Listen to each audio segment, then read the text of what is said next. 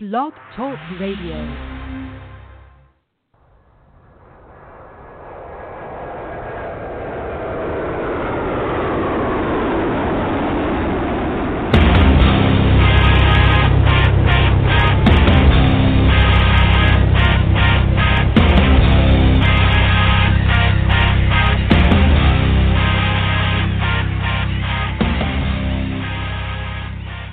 Happy Friday, everybody. Welcome to the Michael Cutler Hour. I am your host, Michael Cutler. It is November the 24th, 2017, the day after Turkey Day.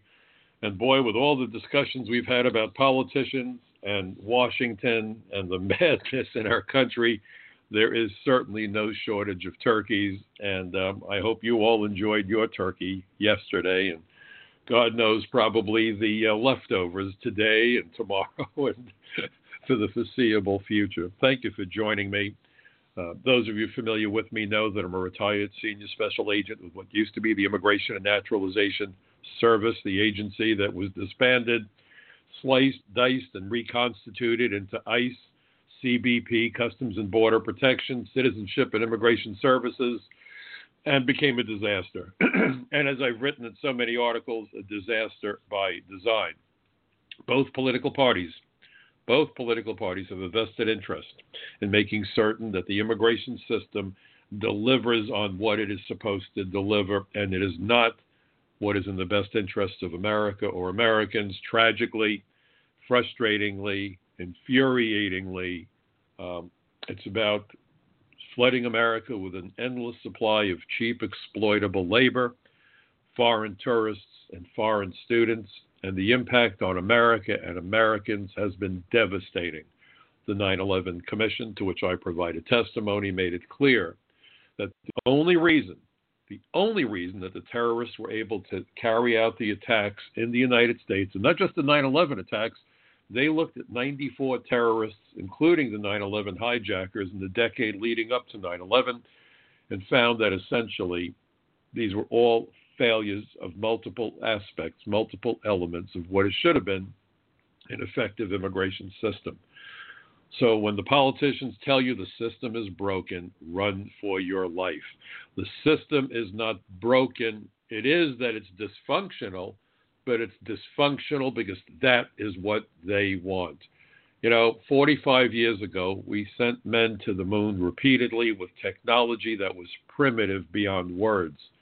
When you think about in the last 5 years, one iPhone after another, one laptop computer, cameras, go down the list of technology and think of all the advances in the last 5 or 10 years. Now think back 45 years. Primitive technology, but in 9 years after President Kennedy said we were going to go to the moon, we did it. Do you really believe that the United States of America is unable to secure its borders, enforce its immigration laws? If you believe we are that inept, well, then God help all of us, because then we've truly become a third world country. But this is by design. This is why you have millions of unemployed Americans. This is why you're seeing drugs pouring across our border in record quantities. This is why the wages of Americans have fallen through the floorboards, and we are rapidly becoming a country of haves and have-nots, a tale of two cities indeed by design. And I can prove it. But before I prove it, I just want to fill you in on a couple of odds and ends, a little housekeeping, if you will. And then I want to get into the meat of my conversation that I want to have with you today. And that conversation focuses on sanctuary cities, sanctuary states, the Orwellian nature of all of this. The websites I want you to check out. Very simple. I have been doing a lot of writing for Front Page Magazine, frontpagemag.com, sponsored by the David Horowitz Freedom Center. Very proud to be a columnist working with them. And I write for Front Page Magazine, Front Page Mag. I write for The Social Contract. Too much turkey, too much tryptophan. You can see it's having its effect on me already. And I write for The Social Contract. It's a quarterly journal. I've been very pleased to be working with them for well over a decade. My most recent article that appears in their fall 2017 edition is "The Road to Tyranny is Paved by Language Censorship." This isn't political correct. That's wrong. And I know Donald Trump says it all the time. The president says it. And if I was sitting in the Oval Office with him or anywhere else right now, I would have to respectfully say, Mr. President, you're wrong. Now, he might not like that, but I believe he is wrong. This is not political correctness. This is Orwellian. You achieve thought control through the control of words and language, which is why propaganda is so significant during a war, which is why when there is an uprising, the rebels always, after they secure the airports so troops can't come in behind them, secure television and radio broadcasting centers, and then they secure the print media, control the flow of information, and control the use of language. When Jimmy Carter, 40 years ago, said, we will no longer call illegal aliens, but undocumented immigrants, it was brilliant, but devastating for America. Because what this has led to, folks, is this idea that any foreign national present in the United States has to be referred to as an immigrant.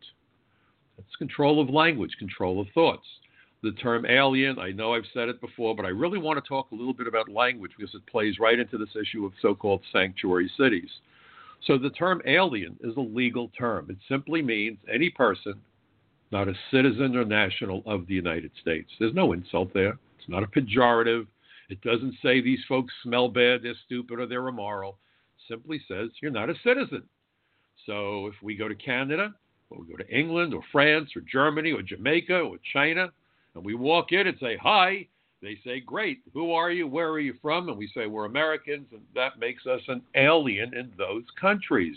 It doesn't mean that we've come in a flying saucer. We didn't come in peace for all mankind, forget it.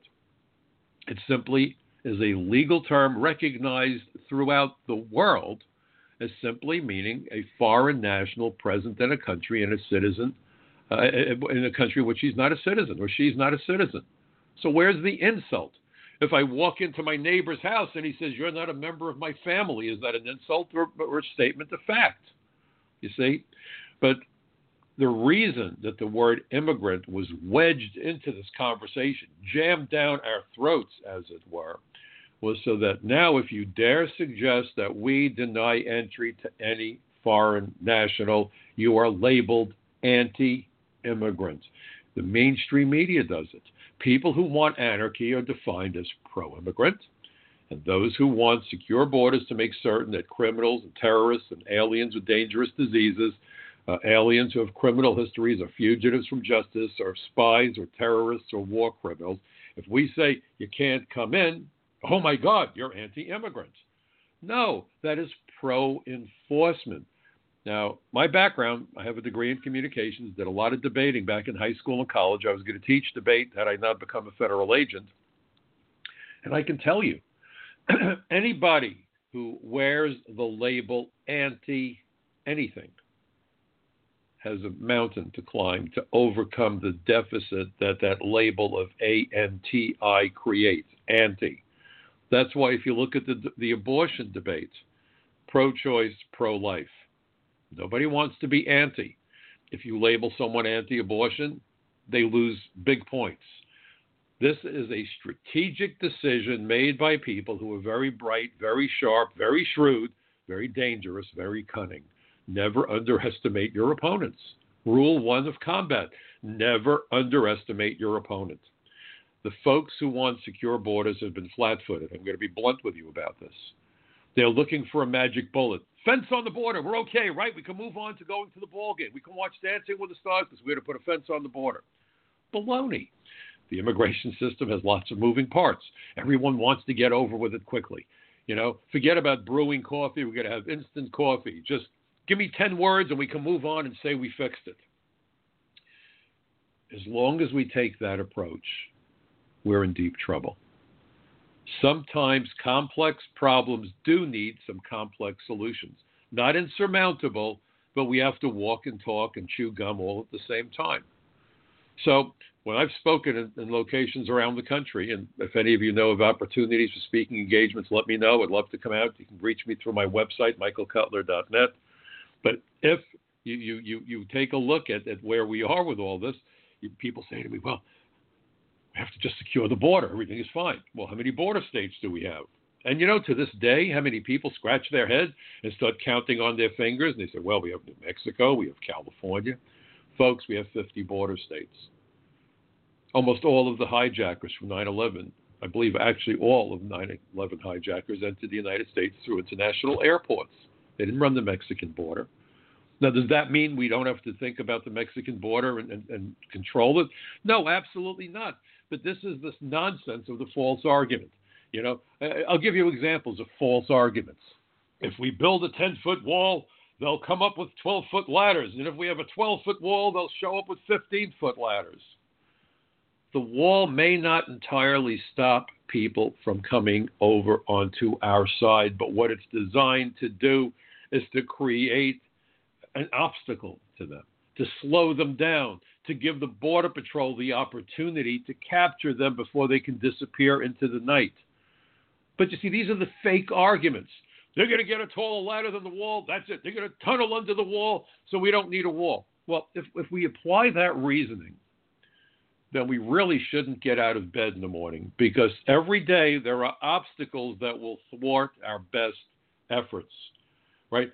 I'm determined I'm going to be on time for work today, and I get in the car and I have a flat tire. Do you go back to bed? Do you change the tire? Do you call car service? Do you hitch a ride with your neighbor? I mean, come on, folks. So we hear this nonsense. We can't deport them all. Oh, that's it. Let's go back to bed. We can't deport them all. There is no other set of laws where we hear this kind of garbage. Have you ever heard people say, well, so many people swindle the IRS. Maybe it's only for a little bit, but it goes on all the time, so let's not bother with tax sheets, okay? People are going to drive and drink anyway. Can't do anything about it. Let's just forget about drunk driving. Let's go down the list. Is that the way we deal with violations of law? And the answer, of course, is no, we don't. What you do is you mount the most effective effort possible, marshaling what limited resources you have to do the best job you can to catch people who violate the law, to punish them, and just as importantly, to deter other nitwits that are thinking about violating laws, whether it's drunk driving, whether it's tax law, whether it's bank robbery, whatever the crime is. You capture them, you punish them, and you send a message. If you violate the law, we're going to do everything we can to locate you, and if we find you, you're in for a world of hurt. Common sense, but not immigration. Build a wall, they'll get a tall ladder. More people here than we can deport, let's not deport anybody. I mean, really, we're a nation of immigrants. Oh, my gosh. And that goes back to the use of language. This is a defeatist mindset from square one. Yes, folks, we know you're upset that we're letting gang members in and they're killing children. MS-13, vicious, violent gang. They've killed at least 20 children on Long Island, where I began investigating them 25 years ago. They're recruiting kids as young as 8 years of age in school. Okay? But yet, if you say, let's enforce the immigration law, oh, you're anti-Latino. Baloney. The immigration laws don't make those distinctions. And by the way, just about or mostly the people killed by MS-13, the children, are members of the Latino ethnic community. So if you're trying to stop the murder of Latino children, that makes you anti-Latino? Does anybody have the capability of thinking rationally or reasonably or giving thought to what they're being told or what they're thinking or how they're responding to the lie, how they respond to the lies? I mean, think about the madness that you're listening to and how people kind of say, yeah, well, they're right. And, you know, when I've been in front of audience, they'll say it to me. Well, Mr. Cutler, we really can't deport 11 million, so what do you do with the ones you don't catch?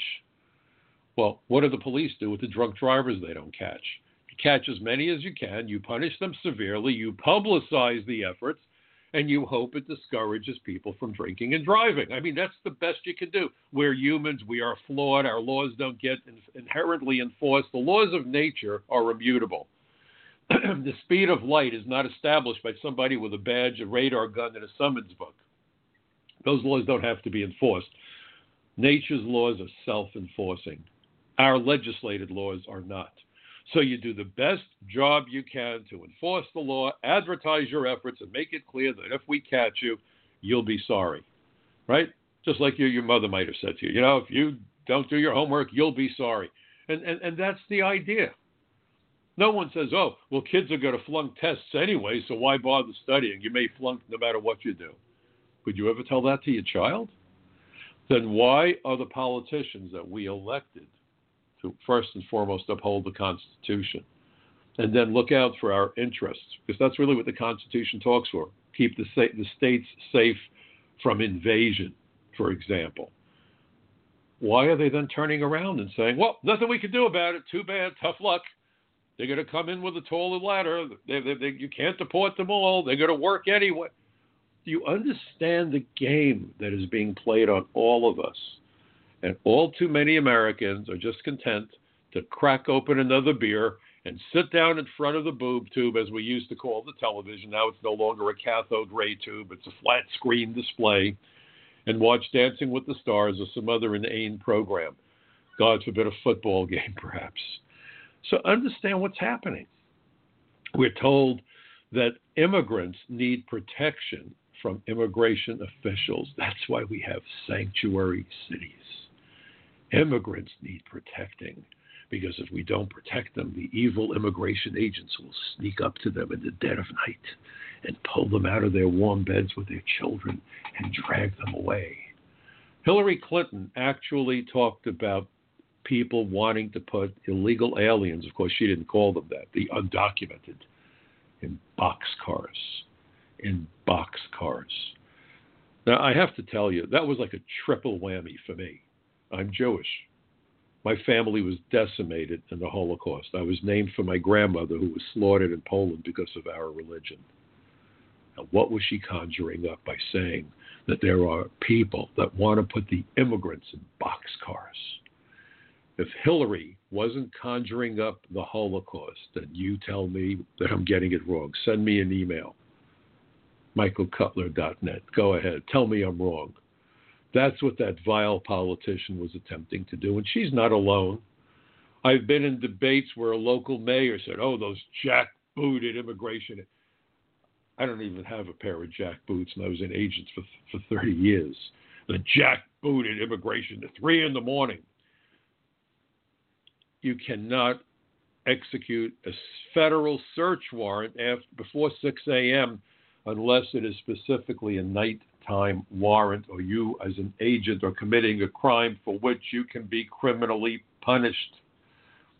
And in my entire career of 30 years, if my memory serves me correctly, I was able to get two for my whole 30-year career, nighttime warrants, because people were being held captive in an apartment and their lives were on the line, so we got nighttime warrants.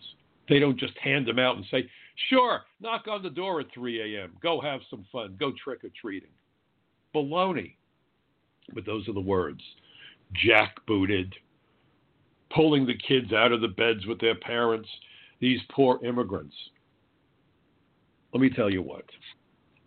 Actual immigrants, lawfully admitted permanent resident aliens, immigrants, not only don't need protecting from immigration officials, it's immigration officials that give them that status and issue them that green card. So who are we protecting them from?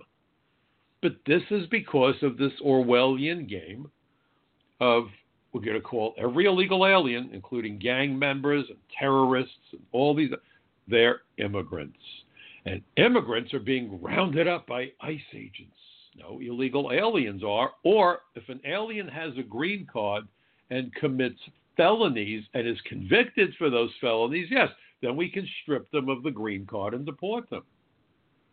But when we hear this nonsense, oh my God, we're doing the right thing. We're heroes, They want everyone to think this is the Underground Railroad from the days of slavery. We're shielding the immigrants from those evil immigration folks. It should anger you because they're lying. They're playing us all for suckers. They cost Americans their lives and their livelihoods. And as an former immigration agent, as an American, and as a member of the Jewish faith, Drawing that parallel between the work of immigration agents and the Gestapo, the SS, enrages me in ways you cannot begin to imagine. Our laws are fairer than the laws of any other country, particularly where immigration is concerned. Pardon me. So this is not about attacking immigrants. This isn't about xenophobia. If you go to Title 8, United States Code, Section 1182, it enumerates the categories of aliens who are to be prevented from entering the United States. And I've written about it. But let me enumerate it again, just so you understand. First thing you need to know, our immigration laws make absolutely no distinction, zero distinction about the person's race, religion, or ethnicity, period, okay? It's about keeping out aliens with dangerous communicable diseases. Ellis Island was a quarantine station.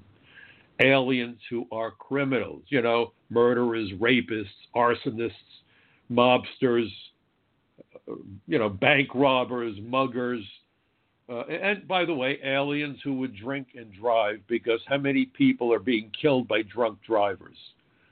So those are grounds for being deported if you're here illegally, or grounds for being kept out of the country if you're seeking entry. It also includes spies, terrorists, war criminals, human rights violators, and fugitives from justice. And then we get to aliens who would likely become a public charge, meaning they don't have the wherewithal to support them. We certainly can't support the world. There are more than 7 billion people living on the planet. We can't open the doors and say, come one, come all, we'll take care of all of you. We are broke. We are broke. And then we also get to aliens who, if they worked, would displace American workers.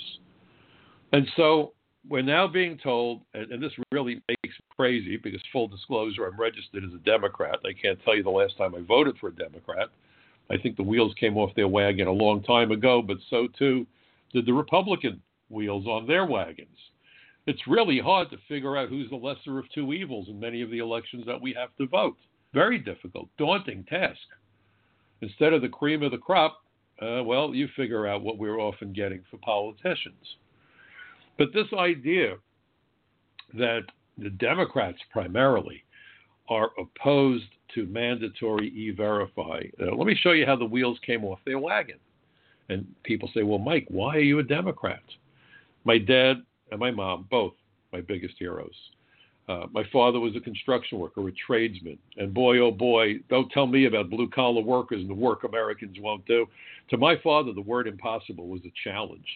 It was an insult. You never wanted to tell my father something was impossible. There were no mission impossibles in my father's world or in the world of his buddies in the construction trades. At worst, it was mission difficult. Impossible didn't exist, because if you used the word impossible, he would accuse you of surrendering and having a defeatist attitude. But he was part of the greatest generation, not the nitwits that run this country today. Nitwits. So the idea was you went out and you did your job. Now, the Democratic Party used to be the party of working Americans. And the Republican Party, as is today, or had been, the party of business owners. Now, there's definitely two sides to that equation. Pardon me, I have a bit of a cold or something going on. So the idea was there was balance. The Republicans were looking out for business owners. They certainly have legitimate concerns and desires and so forth. And the workers, and there's balance. It's, labor management. This is the age-old back and forth, both sides looking to get what's best for them, and very often it puts them into conflict. But when you had one party looking out for one side of the scale and the other party looking out for the folks on the other side, we had balance. We had balance and we had prosperity. But when you get greedy and you say, well, we want to drive down wages, the best way to do it is to flood the labor market with cheap labor. Alan Greenspan was very clear about it. When he testified for Chuck Schumer April 30th, 2009 before the Senate Immigration Subcommittee, he referred to he referred to American high-tech workers as the privileged elite. These are middle-class workers, saying that they were earning a wage premium because they were being shielded from foreign competition. And if we stopped shielding them and brought in more H-1B visas, we could get rid of that wage premium and greatly reduce wage inequality between Americans with skills and those with lesser skills. This was a calculated effort to drive down the wages and destroy the middle class. Democracy thrives when there's a middle class. If you read Orwell, Orwell made it clear that the socioeconomic group that posed the greatest challenge to the government in his fictional novel in 1984, the greatest threat was posed by the middle class. Why?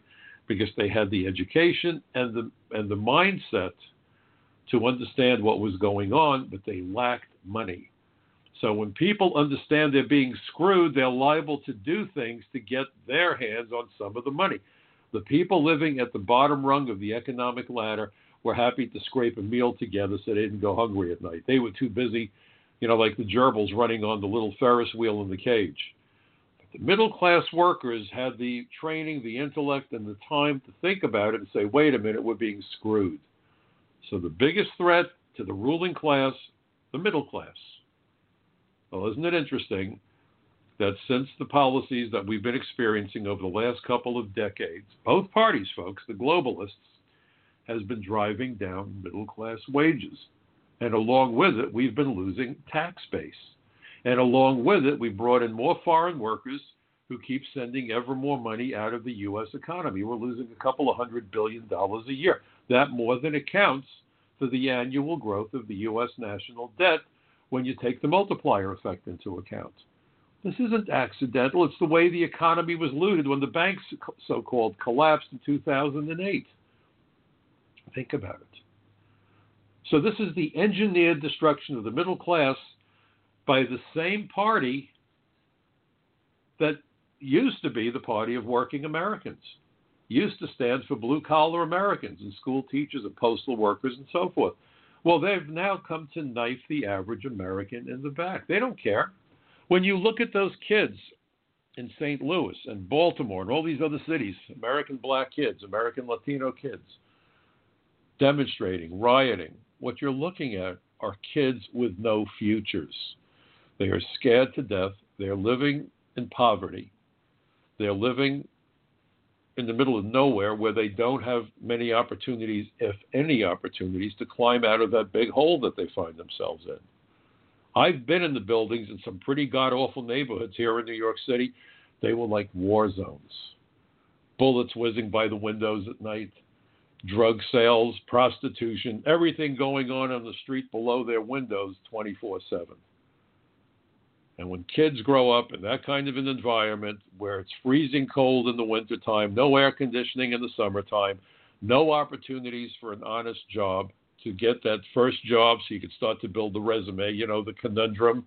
You can't get a resume without a job. You can't get a job without a resume. So guess what happens? The kid that needs a couple of bucks because he wants to take this cute girl out for a hamburger and a movie, maybe he sells some pot, or maybe he does something else that's illegal. That now creates between him and law enforcement a wedge. When he sees a police officer, he doesn't see a friend. I grew up in an environment where I saw a cop, I saw a friend. I saw somebody who would help me. We grew up that way. Now, Black Lives Matter comes out. They're reinforcing the message. The cops are the enemy. Kid maybe has had some scrapes with the law. No opportunities for a legitimate, honest way to make a couple of bucks to start himself on the path to success. So from square one, he sees the cop. It's an adversarial relationship. So instead of saying, how do we educate American kids to get them out of this economic hole, Gates and Zuckerberg and all these others in Silicon Valley insist on bringing in more foreign students to learn to be computer programmers, engineers, scientists, the STEM professionals, screwing over American kids living in poverty. So instead of solving the problem, we keep making it worse. The poverty gets deeper. The depression, socioeconomically as well as emotionally, gets worse. There have been studies done that say that kids living in poverty have the equivalent of losing, I think it's 13 IQ points. They're not dumb, but when the loudest thing you can hear in the morning is your stomach grumbling, and when there's no opportunities and so forth, you're too busy just trying to keep up with everything, that you're not paying attention to reading or learning or focusing on any of those things, you become that gerbil running on that little Ferris wheel in the cage and there's no way out. How can the greatest country in the world not provide opportunities for its own children? It's outrageous. It's outrageous. But this is the situation that we are in because corporations don't give a crap about anything but the profit motive, period. I mean, understand what's happening. That's why, in the old days, you used to buy a dishwasher, the damn thing would last for 20 years. Today, you buy a dishwasher, you're happy if you get 5 years out of it. Things are made more cheaply, more quickly. If they break down, that's great because now you got to buy another one. Understand that is what has happened to this country is it has lost its moral compass. I'm all for corporate profits. That's fine. I hope everybody that starts a business succeeds. That's wonderful for them and it's wonderful for society. And if they're successful, they pay a little bit more taxes. That helps. But the people at the top of the economic food chain don't give a damn about America. They are globalists. They see America's borders as an impediment to their wealth, and I was told as much by people who were involved with the United States Chamber of Commerce. So you have cities meeting the demands of the Chamber of Commerce by harboring and shielding illegal aliens from detection by immigration authorities, and they create this fantasy. That's why when I was on with Bill Tucker at Newsmax a couple of days ago, I said, these politicians are like the magician who cuts the woman in half. Now, we all know that he can't really cut her in half because if he does that, well, she's certainly not going to be around to help him on his next show. And if you want to talk about a hostile work environment, goodness gracious. He also knows if he cuts her in half, he goes to jail, okay? So he's not going to cut her in half, but he has to make it look as though he's cutting her in half. And the more realistic the illusion, the louder the crowd cheers. Politicians are like that guy who's cutting the woman in half. I want to secure that border. We're going to enforce those laws. I know what you, the voter, wants. And so what do? They create the illusion that they're going to secure the border and enforce the laws because that's what everybody wants. But it's not what the U.S. Chamber of Commerce wants. It's not what the American Immigration Lawyers Association wants. And God only knows how many members of Congress on both sides of the aisle are members of AILA, the American Immigration Lawyers Association. What you may not know is that comprehensive immigration reform, just about every version of it that thankfully did not pass. And 10 years ago, I wrote an op-ed for the Washington Times. I called that terrible legislation the Terrorist Assistance and Facilitation Act. Then Senator Jeff Sessions liked it so much he quoted me from the floor of the Senate on 3 separate occasions. But one of the provisions of comprehensive immigration reform was free legal assistance for the illegal aliens. And when I've asked people about it, why do you think they're doing it? A lot of people say to me, Mr. Cutler, it's pretty obvious. They're pandering to the illegal. Folks, nobody is pandering to illegal aliens. They are powerless. You don't pander to people who can't give you what you want. The reason that illegal aliens would have gotten free legal help when lawful immigrants don't get that. Who helps you do your tax return? Does Uncle Sam give you a check and say, here, we'll give you a free accountant? Of course not. Why then would they have paid the lawyers' fees for those aliens? Because they are the lawyers. Their friends are the lawyers. They want to make sure they're not getting stiff. They want to make sure they get paid. How better than to have Uncle Sap pay the lawyers? That's what's going on. Everything you're hearing is an illusion. You can hear that saw going back and forth, zip, zip, zip, zip, right? Cutting that woman in half. We're going to secure that border. And every time they promise to secure the border, things just get worse. And then to create the illusion that they're tough, the Republicans say, we're going to put those aliens on the back of the line. Back of the line for what, ice cream? Back on the line means you go back to your home country and you file an application for a visa at the U.S. Embassy or consulate. That's back of the line. No. Back of the line in the United States while they wait to get their green cards. And we're going to make them wait for years. And we're not going to allow them to stay here unless they pay taxes and learn English. Really? And by the way, while they're waiting on the back of the line, they're not there all day. They're working. They're working. They're flooding the labor pool. They're sending money out of the economy, and they're displacing Americans and driving down wages. So while they're waiting online, they're keeping busy by working when that's why they came here in the first place. But, of course, you're being told this isn't an amnesty. No. They're not getting off scot-free. They have to pay a fine. They have to learn English. They have to wait on the back of the line while they're working and living here and sending money home. But they're on the back of the line. Lie after lie, con game after con game. And how many people fall for that? I remember during one presidential debate, they had one of these focus groups on TV. I don't remember what channel it was. Doesn't matter. And one of the Republicans got up and said, "We're putting them on the back of the line," and everyone cheered. And then they asked the people in the audience, they said, "Wow, I'm thrilled he's going to put them on the back of the line, finally."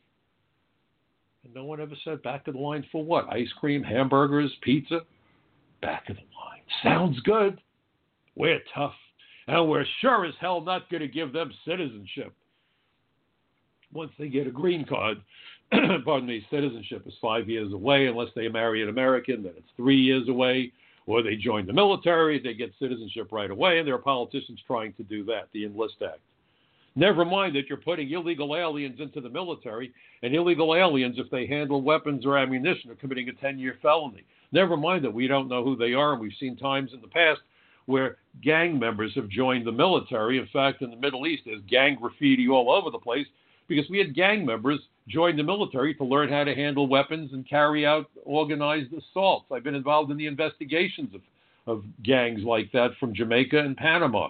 Back in the 70s and 80s, they were robbing banks and killing people, and they learned their trade, so to speak, by enlisting under fake names in the Marine Corps. So understand what we're talking about. We're going to put them on the back of the line. We're going to make sure that everyone knows what's going on, and we're going to be tough because they're not going to get citizenship. They don't want them to have citizenship because they know they're going to vote for the Democrats. They're Republicans, so this serves two purposes. Let's try to keep them from voting, and let's sound macho. Let's saw that woman in half a second time. We're tough. We're going to saw her in half a second time tonight, folks. We're going to put it together and saw her apart again. We're tough. Do you understand how this is being done and why it's being done? And then I wrote these two articles for Front Page. 2 days ago, or 4 days ago, Front Page published my article, New York City Hub for the Deadly Drug Trade, and then the subtitle, Sanctuary Policies Attract Foreign Drug Traffickers, Fugitives, and Terrorists. So understand something. Sanctuary cities guarantee illegal aliens that once they get there, the cops are not going to do anything to help immigration find them. Now, I have a question for you, and I raised the question in my article. If you're a drug gang, a drug cartel, do you really want to have New York City as your hub? New York City has the most impressive police department probably of any city, not just in the United States, but in the world. Over 36,000 police officers, highly trained, well-equipped, all sorts of resources. They even have their detectives operating all over the world, gathering intelligence because they weren't sure that the federal government was cooperating with New York properly. This is one hell of a police department. I had the privilege of working with the NYPD, which, by the way, is another lie. If immigration works with the cops, then the victims of crimes won't come forward if they're here illegally. Never mind that we can give visas to aliens who are victims of crime so they can stay here. Never mind we can give green cards to aliens who give us actionable intelligence about serious criminal activities or terrorist activities. When I was part of the drug task force, I did that for 10 years, for nearly 5 years before that, 4 years before that. I was the first INS agent assigned to the Unified Intelligence Division of DEA. So I had desks at the FBI, DEA, ATF, and all the other agencies said to me that my ability as an immigration agent to provide those illegal aliens with the ability to remain in the country, if they cooperated, was the best incentive they'd ever seen, even better than money. So one of my key responsibilities was to cultivate informants. But meanwhile, what you're hearing from the mayors of sanctuary cities, sanctuary states, is if immigration works with the cops, the immigrants will hide from everybody. That's another lie.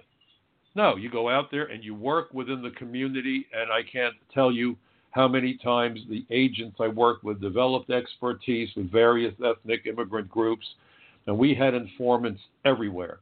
So if the FBI or the police were looking for a fugitive or needed some intelligence or whatever, they'd come to us. If we were concerned about the Jamaican community, I did some of that work. I did a lot with the Israelis. And this goes back to this nonsense. This isn't about Latinos. I spent years where I didn't even speak to a single Spanish-speaking alien. And I'm Jewish. I don't think I'm anti-Semitic. But I worked with the Israeli National Police. We uncovered a terror plot in Israel. We prevented it at the beginning of my career. I sent a guy home wanted for murder in Israel. He was convicted of killing a woman. So we worked very closely. So when the FBI came to me and said, we're working a case involving the Israeli mob, I was able to bring my expertise to bear along with some of my informants to bear to help with the investigation. The idea that having immigration work with local law enforcement destroys community policing is one of the biggest lies I've ever heard in my life.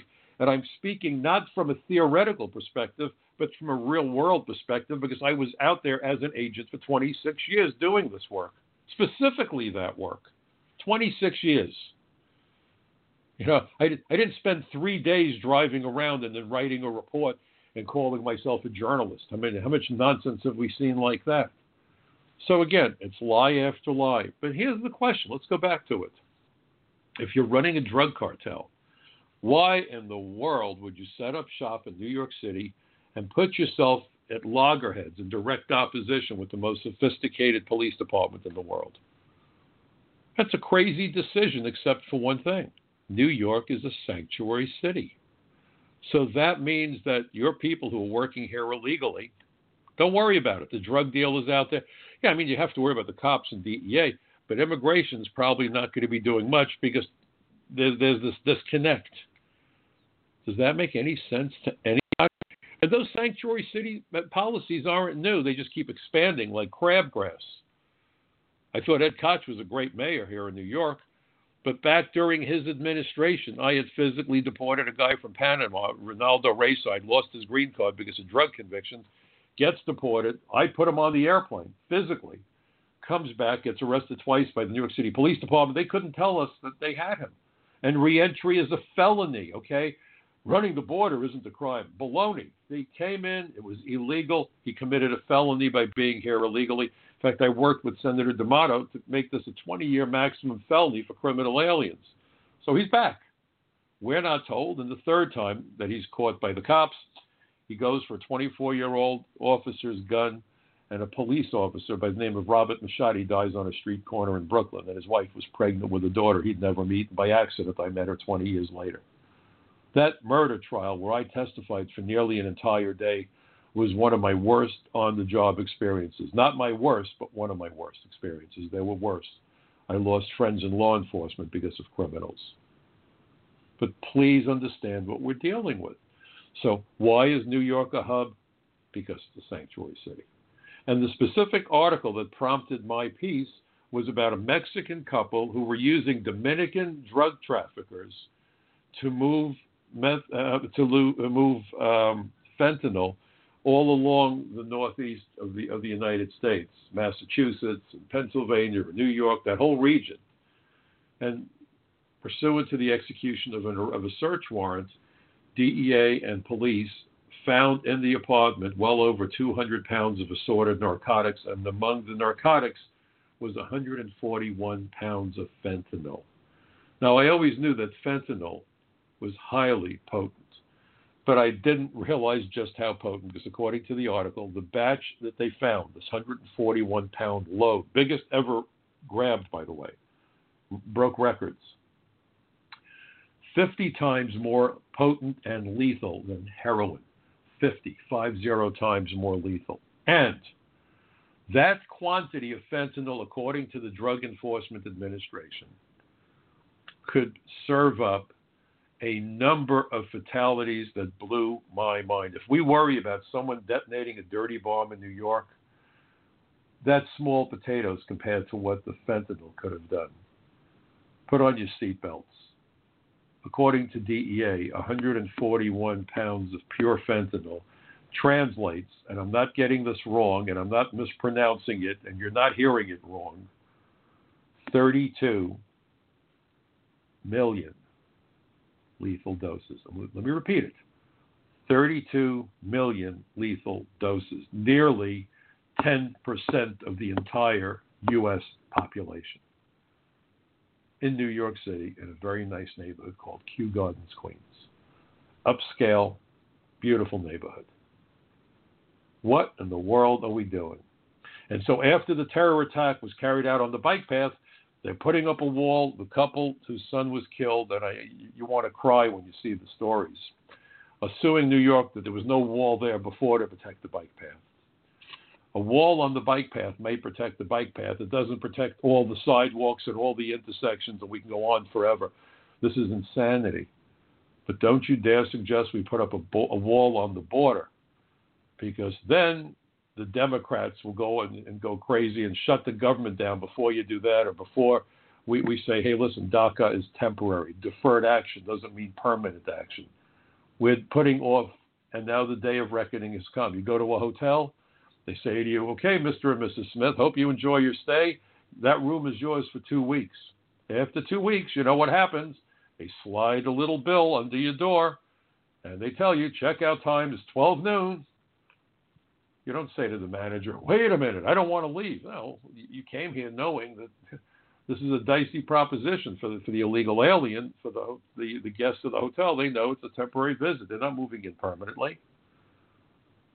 So the Republicans are fighting with the Democrats. Half the Republicans don't have their heart in the battle. But the Democrats, my goodness gracious, you have individual politicians who I think are decent, but they are unfortunately all too and far between. This is illusionary.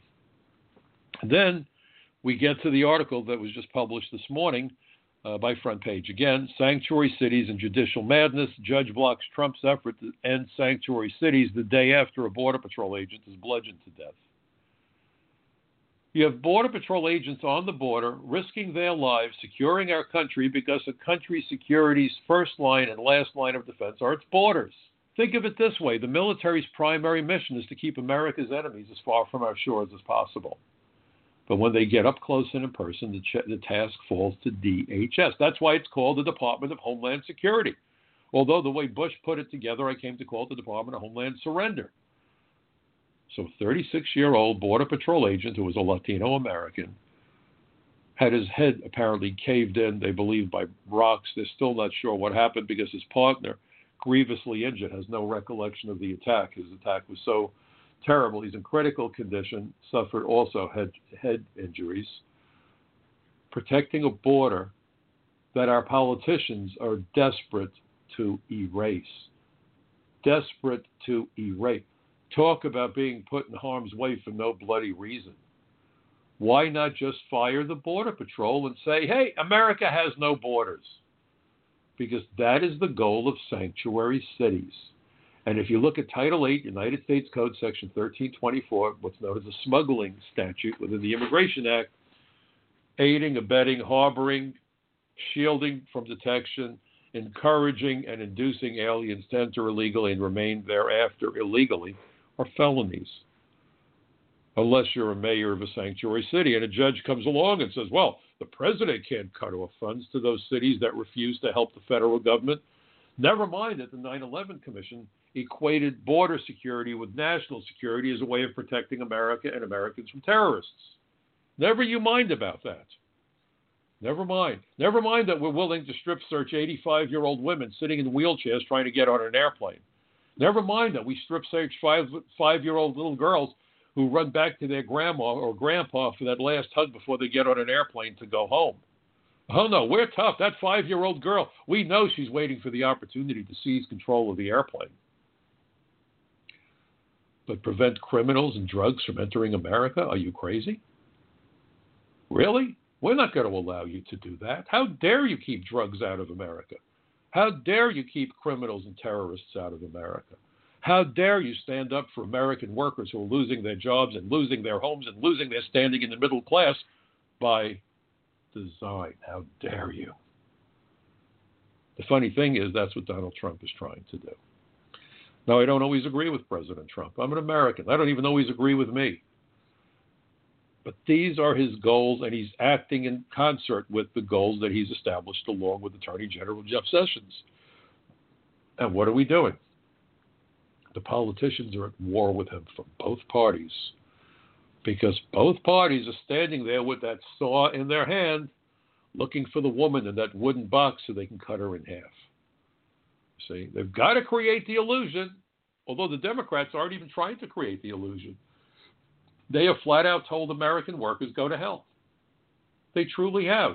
Chuck Schumer has said that if you trespass on a critical structure in the United States or a landmark, you should go to jail for 5 years. It's terrible. It's dangerous.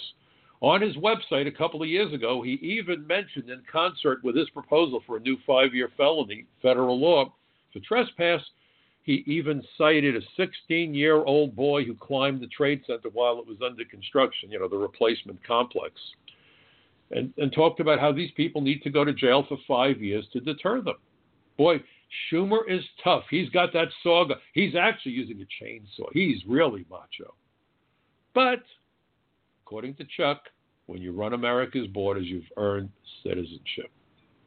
Never mind that one of the elements of citizenship is good moral character. Don't worry about it. Details. Mere details. The hypocrisy and the level of betrayal are beyond belief. We're in one hell of a mess. We are in one hell of a mess, and in part it's because of our fellow Americans who are too lazy and too foolish to do their homework and get their voices heard by their politicians. When we go to a restaurant, we're very specific about the food that we want to eat and the way that we want it prepared. And if we don't like how it comes out, we send it back to the kitchen, and if that doesn't work, we get up and we walk out. But Americans want a magic bullet. Right, fence on the border, we're okay, right? That's all they want to hear. Give me a magic word, and I can go back to my television. I can't be bothered. I write articles for Front Page. I write articles for the Social Contract, and every now and again, some genius American emails me and says, your articles are too long. I really hate reading more than the first paragraph of your articles. Can you somehow condense the information into one paragraph? We have people being killed on a daily basis by aliens who shouldn't be here. We have young American men and women overseas fighting for America's freedom and democracy and security in the military. We have men and women in our country, the first responders, putting their lives on the line to defend us. And these lazy-ass Americans can't read more than a paragraph because it confuses them. It's pathetic. It's pathetic. We all need to pull together. We need to have rational, logical, low-key conversations with our neighbors. This isn't a left-right issue. This isn't a right-wing extremist. This labeling stuff is toxic. Just like the notion of Latino voters is a disgusting form of profiling. Americans are Americans. We're being sliced and diced so people are afraid to even talk to each other. And really, that goes along with the idea of safe spaces on campuses. Don't let anybody hear that there's a different way of seeing things than the party jingle. And what's the party jingle? Open borders. We have to fight the xenophobes. Never mind, people are dying. Collateral damage. Collateral damage. We're smarter than that. We really are smarter than that. Too often I've heard people say to me, well, if we don't arrest the criminals who are terrorists and so forth, the aliens rather who are terrorists, there are Americans who are extremists. So my argument there is, okay, so people don't only die from heart attacks, they die from cancer. So should we not treat either disease since either one is likely to get you, or do we simply say, let's use whatever tools we have at our disposal to keep ourselves safe? Al Capone was a notorious gangster. He was involved with extortion, involved with bootlegging, involved with prostitution, involved with murder. He went to jail ultimately for tax evasion. You get your hands on the bad guys by whatever means necessary, by whatever means are available. And what you probably don't know is that the second largest contingent of law enforcement officers assigned to the Joint Terrorism Task Force are immigration agents, because foreign nationals who come to America to carry out terrorist attacks invariably violate immigration laws. Common sense would say immigration is not a minor issue. Common sense. Anyway, This is the Thanksgiving weekend. With all going on, we still have much to be thankful for. I hope you all have, within your own personal lives, much to be thankful for. I want to thank you for spending this past hour with me. I hope my program helps you to see things from maybe a slightly different perspective. I hope it fires up your imagination and causes you to ask questions. And as Americans, asking questions are critical. The French philosopher Voltaire said very wisely that you judge a person's intelligence by the questions that they ask. Don't take what politicians tell you or what anyone tells you at face value. If I've raised questions in your mind, do the research, do your homework. If you want, you can contact me through michaelcutler.net. Please read my articles at frontpagemag.com and The Social Contract. And I look forward to seeing you again next week, same time, right here on the Michael Cutler Hour. But meanwhile, folks, please remember, democracy is not a spectator sport. Have a great weekend, everybody.